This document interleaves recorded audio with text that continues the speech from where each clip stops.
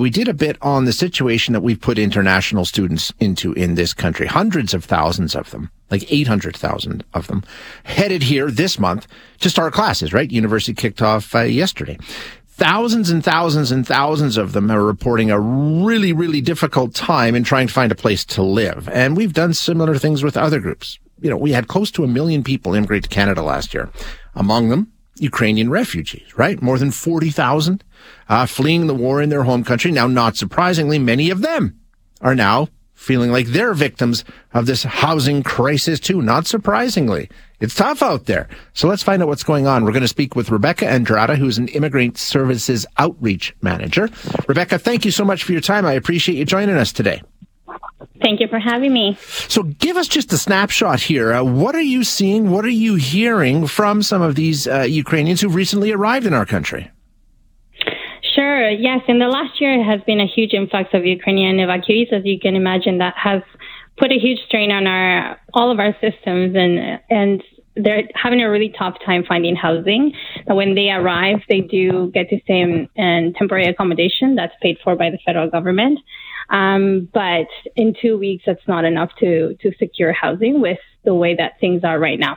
And so we're finding a lot of them are having a very challenging time finding a permanent accommodation, and finding the resources to help them start their lives here in Canada.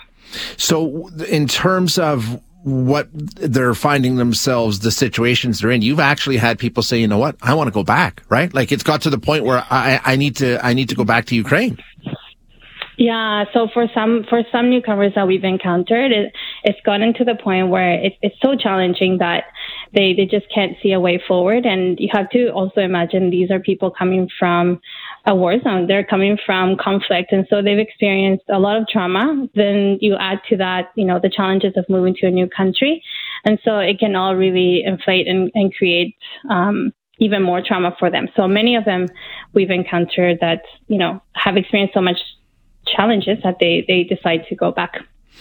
What kind of supports? You mentioned there's 2 weeks. That's it, right? When you arrive, there's 2 weeks of temporary housing when they arrive. Is that it? Is that where the supports end in this area?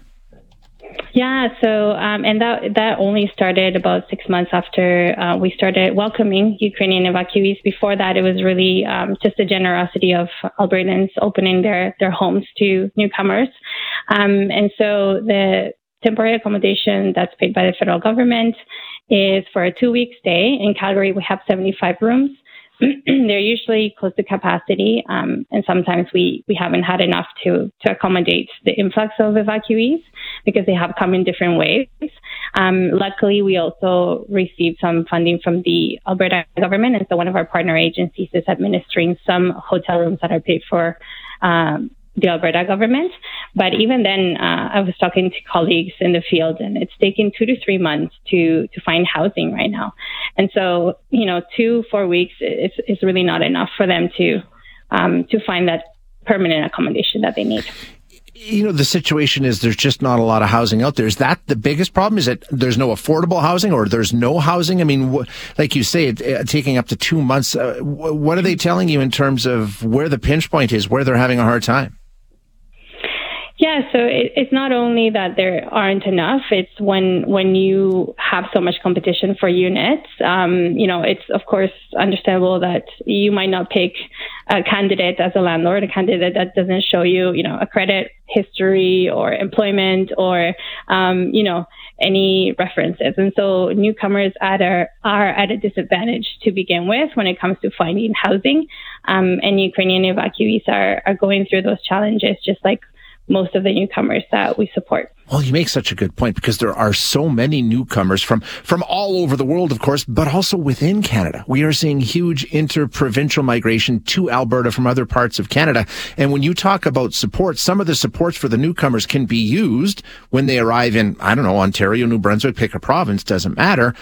They don't follow them once they come to Edmonton or Calgary for work, right? The supports don't necessarily translate, so they're not bringing that with them to Alberta.